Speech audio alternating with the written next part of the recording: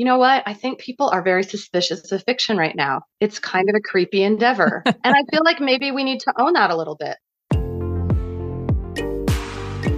Welcome to Page Count, presented by the Ohio Center for the Book at Cleveland Public Library. This podcast celebrates authors, illustrators, librarians, booksellers, literary advocates, and readers in and from the state of Ohio. I'm your host, Laura Maylene Walcher, the Ohio Center for the Book Fellow and author of the novel Body of Stars. Today, we're joined by Madeline ffitch, author of the novel Stay and Fight. Stay and Fight was a finalist for the PEN/Hemingway Award for Debut Novel, the LA Times Book Prize for Fiction, and the Lambda Literary Award for Lesbian Fiction, and the Washington State Book Awards. And now it's Ohio's 2023 adult selection for great reads from great places at the National Book Festival. Madeline, welcome to the podcast. Thank you so much for having me. I usually start by asking my guest about their Ohio connection. And in your case, I think where you live in Ohio is so strongly tied to your novel, Stay and Fight, that I thought maybe you could start by telling us a bit about where you're from originally and how you came to Ohio, when and where in Ohio you settled, and how all of that relates to Stay and Fight.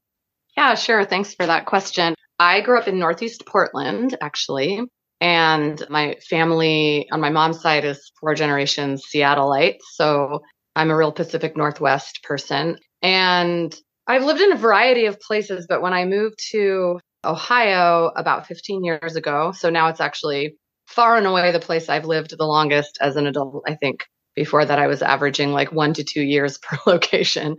I had some friends and a partner who had gotten together to buy a piece of marginal land, 23 acres in Athens County. So in Southeast Ohio, probably about 30 minutes from the West Virginia border. Our West Virginia friends call it Northern West Virginia, but it is Ohio. And so that's Appalachia, the foothills. Yeah. And I moved there to join this sort of project of friends where the land was what we call raw land. So it had been in our neighbor's family since 1840. They're an old coal mining family, and they had used that tract of land as hunting and timberland, but it had never had any buildings on it. It has a freshwater spring on it. So we were, living in shacks and trailers with very little electricity and trying to dig out the spring and get water. And now 15 years later, we still live there. The cabin is nicer. We have a pretty good off-grid system with solar electricity and the spring. We have a solar-powered water pump and a big dairy tank where we keep water. And I have 2 children. So it's a much more sustainable way to live now. I think when I moved there, the way we lived was very close to the way that Helen and Karen and Lily live at the beginning of Stay and Fight. And part of the impulse for writing that part of the book kind of came out of recording some of the absurdities and travails of trying to live on that land when we were first there.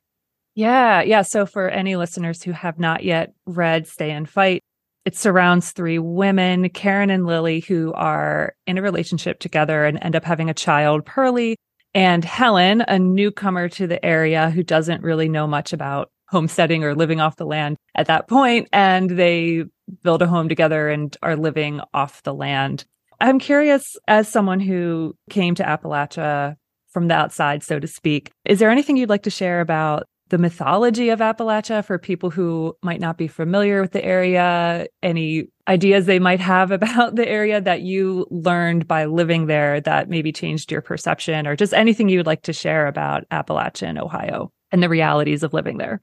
I love living in Appalachian, Ohio. It really suits me to live in a community like that. People are very interreliant. I think people are very politically various, and coming from a lot of different places. I don't even know if I mean that literally, but different perspectives and identities, and kind of making it work because there's a big emphasis on knowing your neighbors. To me, one of the things I like about living there is some of the larger conflicts that are playing out, I think, nationally now we're able to grapple with in more of a neighborly way. So that doesn't mean that we get along better and everything's great, but you have a chance to really understand what a total pain in the ass people can be, while knowing you're going to see them the next day and the day after that. Or, there are people who, would always pull your car out of a ditch in a snowstorm. And at the same time that you have to have some pretty hard confrontations with about other things. And I think that that's the kind of like conflict without disposability that I'm interested in generally.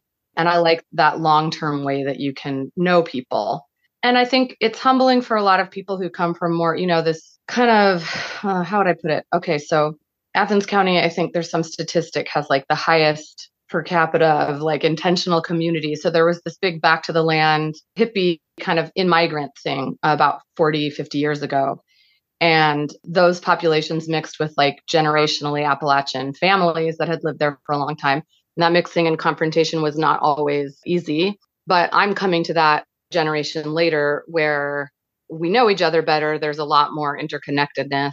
The conflicts are more familiar.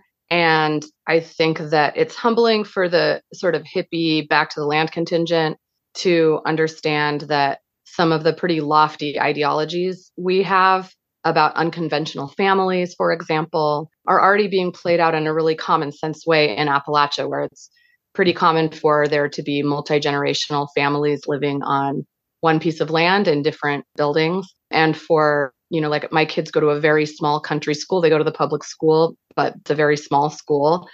And in their classroom, there's lots of kids who are in foster care. Addiction is a huge issue in our area. There are kids being raised by grandparents. There are trans kids. There are kids whose families are homeless.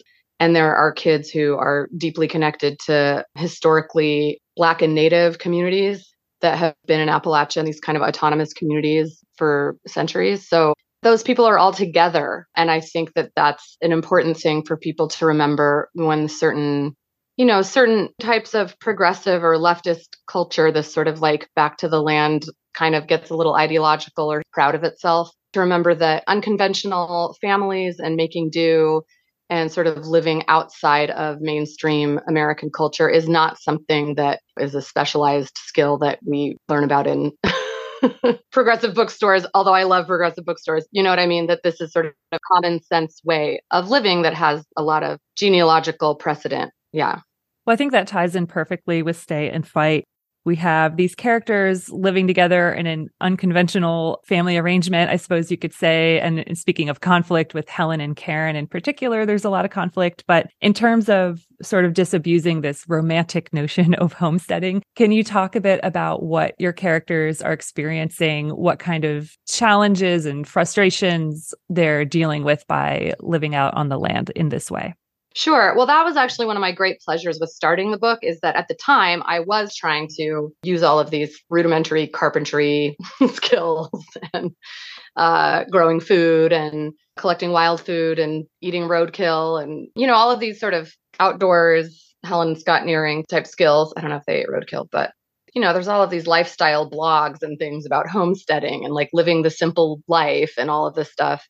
And when you're actually doing it, it's pretty absurd. And I felt like maybe some of us, with love and respect, some of us who are trying to enact those skills need to have more of a sense of humor about ourselves and admit that it can be pretty ridiculous when we're actually doing it.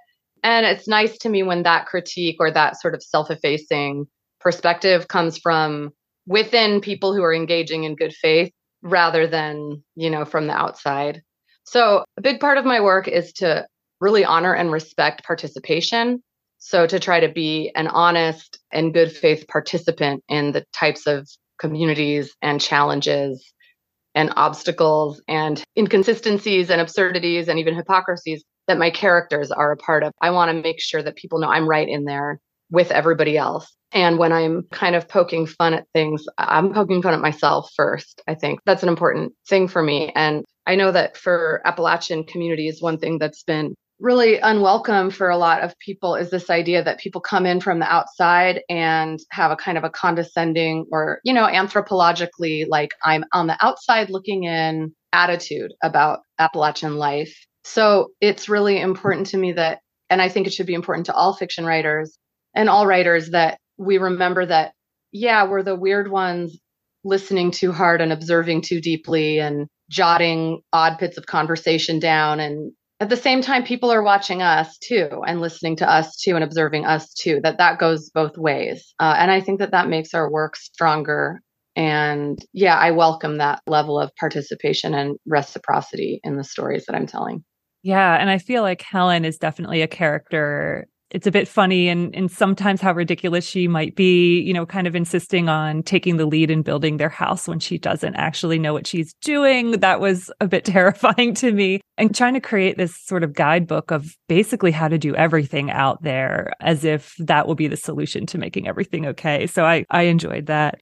Well, I would love to ask a craft question. So the novel is told in 4 different points of view. So we have Karen, Lily, we have Helen, and we also get Pearlie, who is the child. Can you talk a bit about that, how you came to the decision to include their 4 points of view? And there's some other important characters in the book who don't get a point of view, like Rudy. But can you talk about your choice of the point of view and also how you determined when to change to someone else's point of view?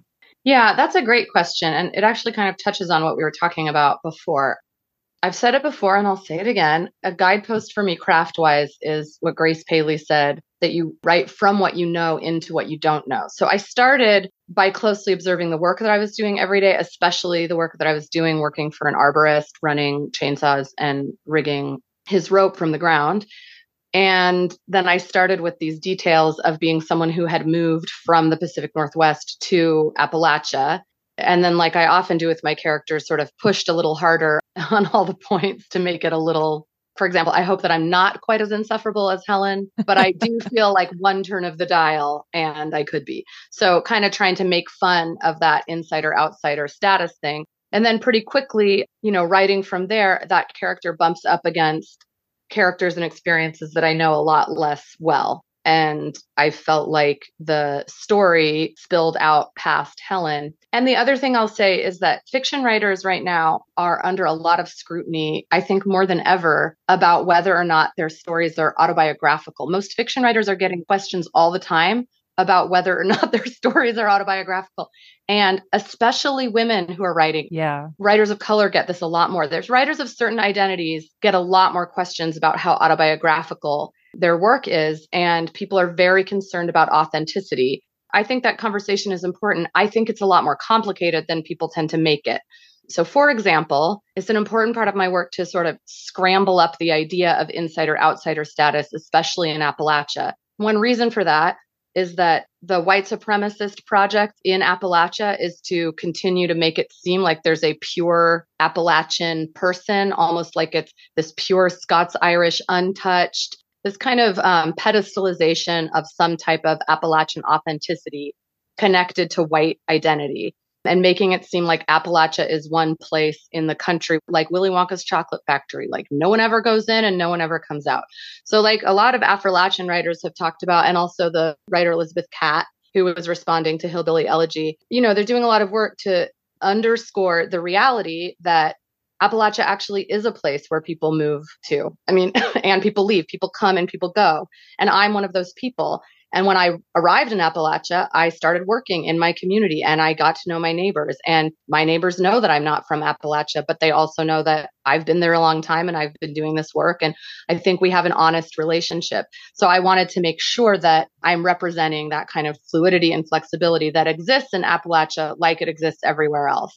And then also in terms of the Grace Paley, because you're really talking about this as a craft question, we kind of need to question what we think we know and what we think we know about ourselves. So some of the biographical details about Helen are much closer to me than some of the other characters. On the other hand, my personality, I would say, is closer to Karen. So in a sense, the book is autobiographical, if it's autobiographical at all. It's the way most fiction is for fiction writers, where we're bringing ourselves and our questions about relationships and our experiences and our frames of reference and our figures of speech to multiple aspects of the work, not only to someone who happens to be from the same demographic background that we do. Overall, the book reflects a lot of my concerns and interests, including my interests about language and my interest in the possibilities of the land and of real everyday work and action that has consequence, feeding language and storytelling and dramatic tension. Yeah, I've always found it, a bit frustrating when people might ask or assume something is autobiographical. I think you said it really well, that it might be in the way everything kind of is, just a tiny bit what we're pulling from. But otherwise, it's hard not to think we're fiction writers. We have imaginations. Like, come on, we can make stuff up. You know what? I think people are very suspicious of fiction right now. It's kind of a creepy endeavor. And I feel like maybe we need to own that a little bit. My father-in-law says, damn, she really listens, doesn't she? People in my family and my community, they said, I didn't really think you were jotting that down when I said that. And maybe we need to own that a little bit more. Like, I am not here to tell you that if you think fiction is creepy, you're wrong. Like, if you are suspicious and you'd prefer to just read something that you know is autobiographical, I'm not going to be the one to tell you not to do it. I mean, this craft is something that is reaching at some sort of more figurative or askance or slanted version of the truth, some kind of bubbling up of true experience than just a straightforward literal rendering the way an autobiography or a documentary would be. Yeah, absolutely. Speaking of language, when we get to Pearlie's point of view, I really loved his point of view. So he's the child in the book. He's about 7. And I thought you did this so well. I teach writing a lot, and I know sometimes writers have questions about writing in a child's point of view, especially if you're writing for adults. It's not middle grade or for children. And I'm wondering if you have any tips or anything you would like to share about your process of writing his point of view. How did you approach that? How did you embody his voice in particular when you wrote his sections? Yeah, this kind of goes back to your previous question. I was kind of writing back and forth this revolving perspective of various cantankerous and difficult, intransigent adult with not much self-awareness. And, my first love with fiction writing, and which if people read my short fiction, it's much more obvious in there, is this very at the level of language. I mean, I hate using the word experimental because if you're not experimenting, what even are you doing? So all work should be experimental. But something that maybe has more in common with what we are used to from poems, that tends to be the type of prose that I like, that I appreciate. So I just felt like I needed, like the pressure was building up and I needed a different way to express some of the concerns of the family in the book and the story in a more freewheeling kind of voice. So that's when I brought in Pearlie. And as far as the child's perspective goes, I say this a lot in like Q&As after readings, that I was a 7-year-old. That part is very autobiographical. So we all have that kind of, within us. And it's interesting to me that people sort of treat that perspective as if it's like alien identity that only some of us have access to. But we actually do all have access to that part of ourselves, I think. And I was really helped in the sort of idea of writing from a child's perspective from writers like Rebecca West. The Fountain Overflows is one of my favorite novels. And she just really insists that the child's perspective, I mean, she says these things that I don't even necessarily agree with, but that there's no difference between children and adults. And adults are always condescending to children without realizing that children have these fully formed psyches. This very stubborn insistence on that. And whether or not I have quibbles with some of the, I wish Rebecca West was still alive so we could just talk all night. I have really appreciated the seriousness that she takes the child's perspective, that for her, The Fountain Overflows is an incredible novel, and that for her, it's foundational to how incredible it is that it's written at the level of the siblings, the children's perspective, and that their perspective is actually more reliable than the adults that are surrounding them. And another writer that helped me in this is the way that Philip Pullman talks about writing about children. And of course, he has to do it by talking a lot of shit on C.S. Lewis, which is always funny because I'm like, I don't know. Okay, cool. So it was interesting. Like some other writers, they have like their nemesis writer that they're in this one-sided fight with or something. But he really rejects this romanticization, is that a word, of childhood, and this idea that it's an innocent state and that children don't want to grow up and they don't want to learn, that the childhood is the best part of your life. And I don't know. He really stays down to earth with the child's perspective as somebody that doesn't need to be either sidelined and marginalized or pedestalized and fetishized. So I've drawn a lot from those two writers' way of thinking about the child narrator. In conclusion, I would just say that I think when people make their mistake in writing child narrators is when they consider them as too separate from their adult narrators. I mean, if you think about how yourself developed over time, there's a direct connection to the way that you were thinking and apprehending experience as a child and to the way that you're thinking and apprehending experience now. If you think about your memories and the ways that you were thinking about things as a kid, you felt like yourself, just the way you feel like yourself now. So just remembering we're still on that continuum instead of thinking of those children as just totally separate and compartmentalized from our interior experience now. Yeah. And sometimes it seems to come across very simplistic when people write children's points of views, as if, I don't know, there's just so much complexity in childhood and complexity that we see in Pearlie too. So definitely. Well, I think we need to talk about the snakes, the black snakes that are in the book and in life. So I'm not really someone who's particularly afraid of snakes or creeped out by them. I think they're fascinating creatures. If there's some kind of educational snake setup, I'm game to go check it out. But in the book, black snakes kind of take over the house and are in their house. And so that was a bit unsettling to read about. So can you talk about that? Did you have your own experience with snakes in Appalachia, or did your point of view of snakes change after moving there? And, just talk about what it was like to write them into this book. Your listeners can't see this, but I am wearing my snake earrings. Oh, amazing. These questions are so interlinked because, again, going back to this question of autobiography, I think before I knew I was even writing a novel, when I first moved to Appalachian, Ohio, I just started collecting these snake stories. People want to know if the novel's autobiography. Every single snake instance in the book, it's a story, it's biographical. It's a story that I collected from a neighbor, somebody I was working for or working with, or a friend. And I tried to stay very faithful to that, except the part where Pearlie gets bit by a snake. That was speculative. I've never heard of a black snake biting someone. I just know that any animal, if you roll over onto it or get it into a corner, is going to bite you probably. So I invented that.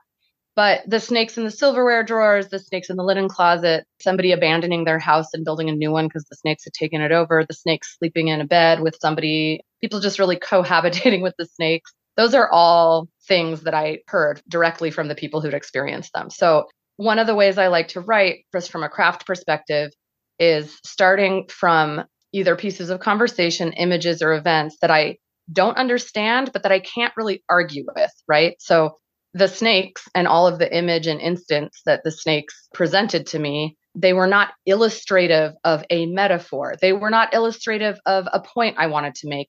They were very difficult for me to understand and comprehend how anybody could sleep in bed with a snake and just try to kind of get used to it. Giving your house to the snake and building a new house. And then even people saying, well, my kids know that a snake lives in the silverware drawer. So I tell them, when you go get the napkins, just remember the snake's on the left-hand side. Those things were very hard for me to understand, much like it was really hard for me to understand when this seemingly misogynist, homophobic person I worked for also seemed to be best friends with two lesbians who lived on a women's separatist land project. But I had to make those things make sense. So it's having a little bit of humility before the work and entering fiction work and storytelling as a process of participating in mystery and ongoing mystery, as opposed to considering image and event as something that we pull in to serve our pre-existing needs and ideas. And that what's interesting for me about the snake thing is that when I read from Stay and Fight outside of Appalachia, people are pretty sure that the snakes are a metaphor. Some pretty big reviews of Stay and Fight and big publications were very sure they knew what the metaphor of the snake was. And, I don't begrudge it. Snakes are like the original Judeo-Christian Western metaphor. And even in many other global traditions, snakes have different significance. But when I read from Stay and Fight in Appalachia and even around more rural audiences, definitely near me, people just start sharing snake stories. People understand and are pretty sure that sometimes a snake is just a snake. So it's not important for me as the writer to have control over whether or not it's a real snake or it's a metaphor for something. But it is important to me when it comes to the question of metaphor as a craft question, that if the metaphor is going to work, it needs to have its own integrity and sense of possibility as itself before it's conscripted into service as a metaphor. And I hope that I've done that with the snakes. Sometimes the snake is just a snake. I love that. Well, you mentioned gathering these snake stories from your neighbors and from people in the area and just your connection with the community, which is so important. Is there anything else you'd like to share about ways you did reach out or connect with the community, either for research or otherwise? Or would you like to talk about any responsibility you feel to the region when you set your fiction in Appalachian, Ohio?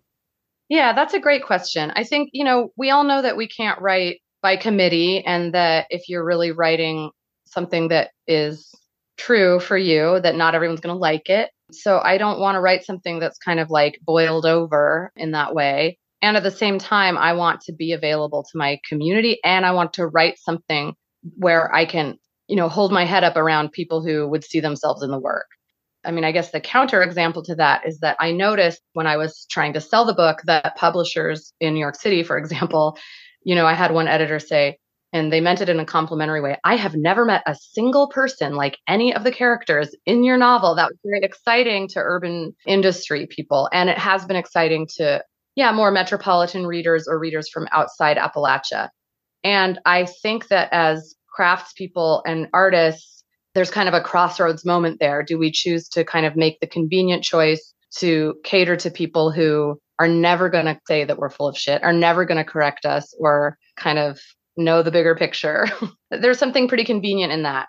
And that offer is always there. I could just decide to be, sometimes I'm the only Appalachian writer or person who lives in Appalachia that people know when I'm on book tour. It's an ethical moment to say, well, what's going to deepen my arts practice? What's going to make me actually be doing the honest work that I want to be doing? I have gratitude that people outside the region connect to the work. I think the questions are much more broad and deep than niche. And also, it's important to me that I am not afraid of the feedback and relationships with people around where I live, or people who are closer to the material that the work covers. So one thing that I did was I shared drafts of the work with people who I thought would see themselves in it so that they could give me feedback, and also so that they would know ahead of time, that someone wouldn't say, oh, there's something got published, it seems like maybe it's about you. I mean, it's highly fictionalized, so it's not really about any one person, but I know that there are people who would see themselves in it, and I would let them read drafts, and then we'd have conversations afterwards. Not only did that deepen the work and kind of sometimes act as fact checking, sometimes it sent the work in really interesting directions. So for example, my partner's cousin, who is Anishinaabe and lives in Michigan, I interviewed about working on a pipeline crew because I have never worked on a pipeline crew, and I knew that she had. So I had some pretty nuts and bolts questions about what it's like to work on a pipeline crew, even just about machinery, how machinery works, what the work site looks like. But it was important to her to talk to me about being a Native woman working on a pipeline crew. And then she quit that industry, and she has supported her tribal community in opposing the pipeline project that is proposed through their tribal lands. And she sort of learned the hard way, right? She said, I've never go back to that work. So the interview really turned into her telling these kind of truth is stranger than fiction stories about the things she encountered being a Native woman working on a pipeline crew in a male-dominated field and in a non-Native dominated field. And there was no way that I could end that interview and just say, thank you, now I know how an excavator works. It sent the novel in a specific direction. And then when I finished the draft of the chapters that came out of that interview, I shared those drafts with her and got feedback. And also I tried to put her in touch with, a journalist and somebody who might be able to take on aspects of the story that I wasn't going to be able to cover, because it's not really what the novel is about. It's just a small piece of the novel. So letting the process of the work open us up to deeper and unexpected relationships, just like when we're writing line by line, we're wanting to surprise ourselves on a craft level, on the level of language. I think the same is true of storytelling and the interview process. And I guess the last thing I'll say on it is it was a real gift. I'm surrounded by people with a huge amount of varied skill set, but a lot of times we're just, we're neighbors, we're raising kids together, we're busy, we're doing a lot of different things. And it was such a treat to call a friend and say, could I take you out to coffee? Do you want to go have a drink? I have a list of questions. Like, what was it like to be a public defender in the lowest income county in Ohio for 40 years? What was that like? And just let people talk about it. Or like, I know that you are, have 20 years of skill with wild crafting and herbs in this region. And there's 70 native trees in the Ohio River Valley. Let's really get into it. Really tell me what that work is that you do. And I love seeing my friends and neighbors shine like that and just have time to just stop and really talk about the thing that they're good at and that motivates them and have that work its way into the book. That was a real honor for me. Yeah, that's one of the things I love about being a writer, that it gives us sometimes a good reason to ask all these questions and work out our curiosity. I mean, anyone could do it anyway, I suppose, but this gives us a structure and kind of an excuse. Yeah. Well, you are also a climate activist. Do you view a connection there with your fiction writing? Do you think writing fiction can be a form of activism? And whether or not, is there anything you could offer writers for ways they could go about their work more thoughtfully or in a way that might be, I don't know, have a bigger impact, I guess, on the world that we live in? I know that's a really big question. Sure. No, that's such an important question. I was actually just trying to explain to my kids this type of thing earlier today. I think the political implications of my work are clear, but my work is not didactic or does not exist as a piece of propaganda. And yet it's important to me that you could never walk away from my work imagining that I hold the values of authoritarianism or white supremacy or settler colonial climate destruction.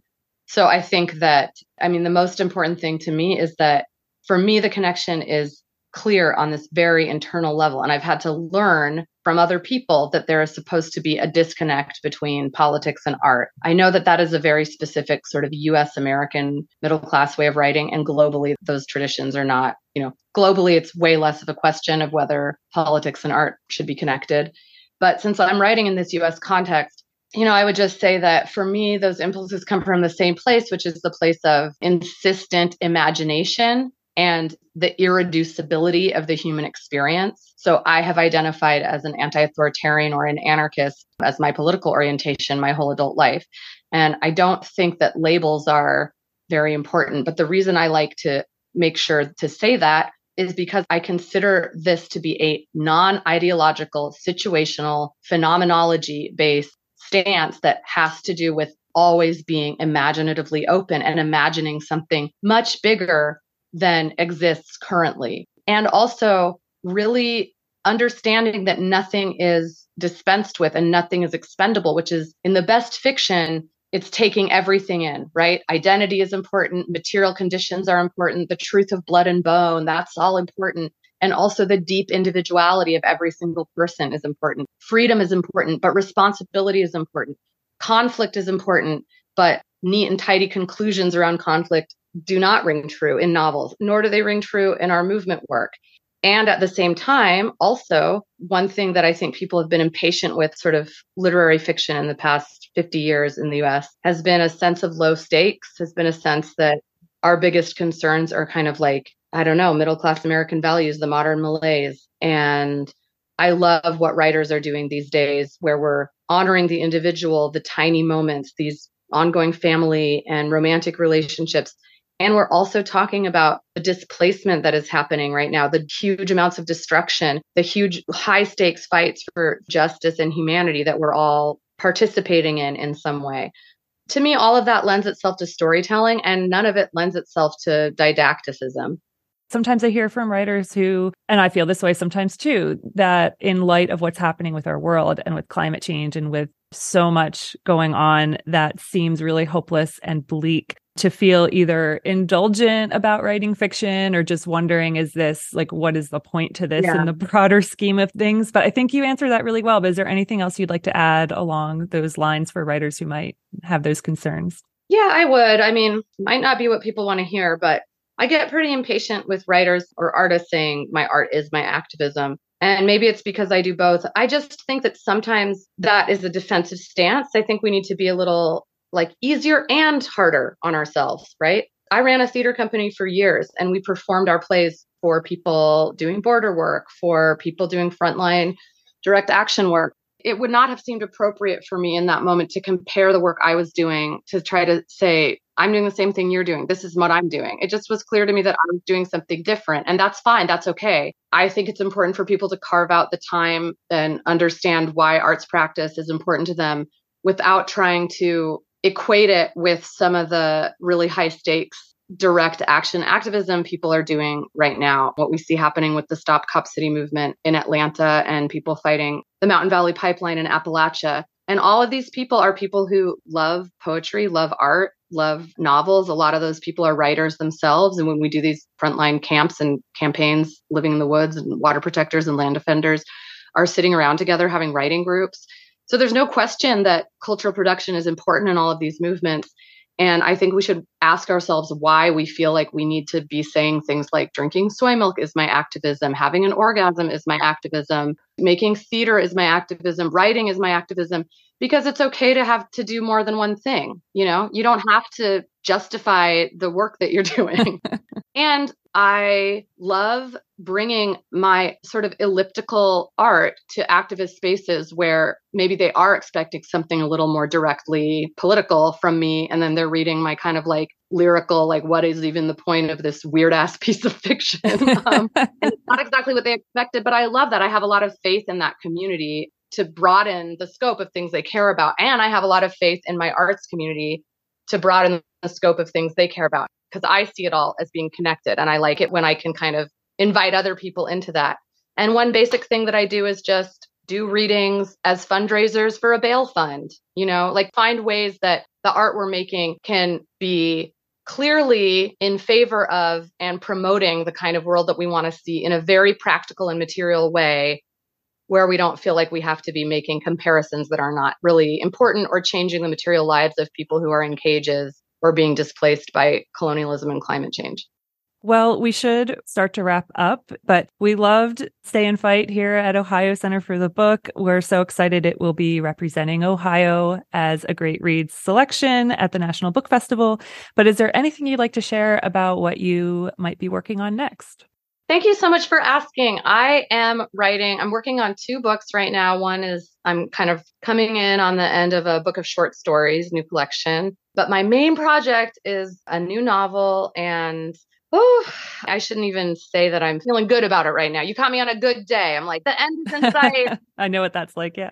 And it's about Appalachian anti-fascism. Of course, it's actually just about human beings and dysfunctional family relationships and all the things that great novels are about. But it is rooted in, the questions of trying to fight fascism and racism in my county's 92% white. And there is this really strong, deeply rooted history of anti-fascism in Appalachia. And it's been amazing to do the research into that and kind of like find out where rural people are coming from when fighting these big issues that they're impacted by and participate in. So thank you for asking.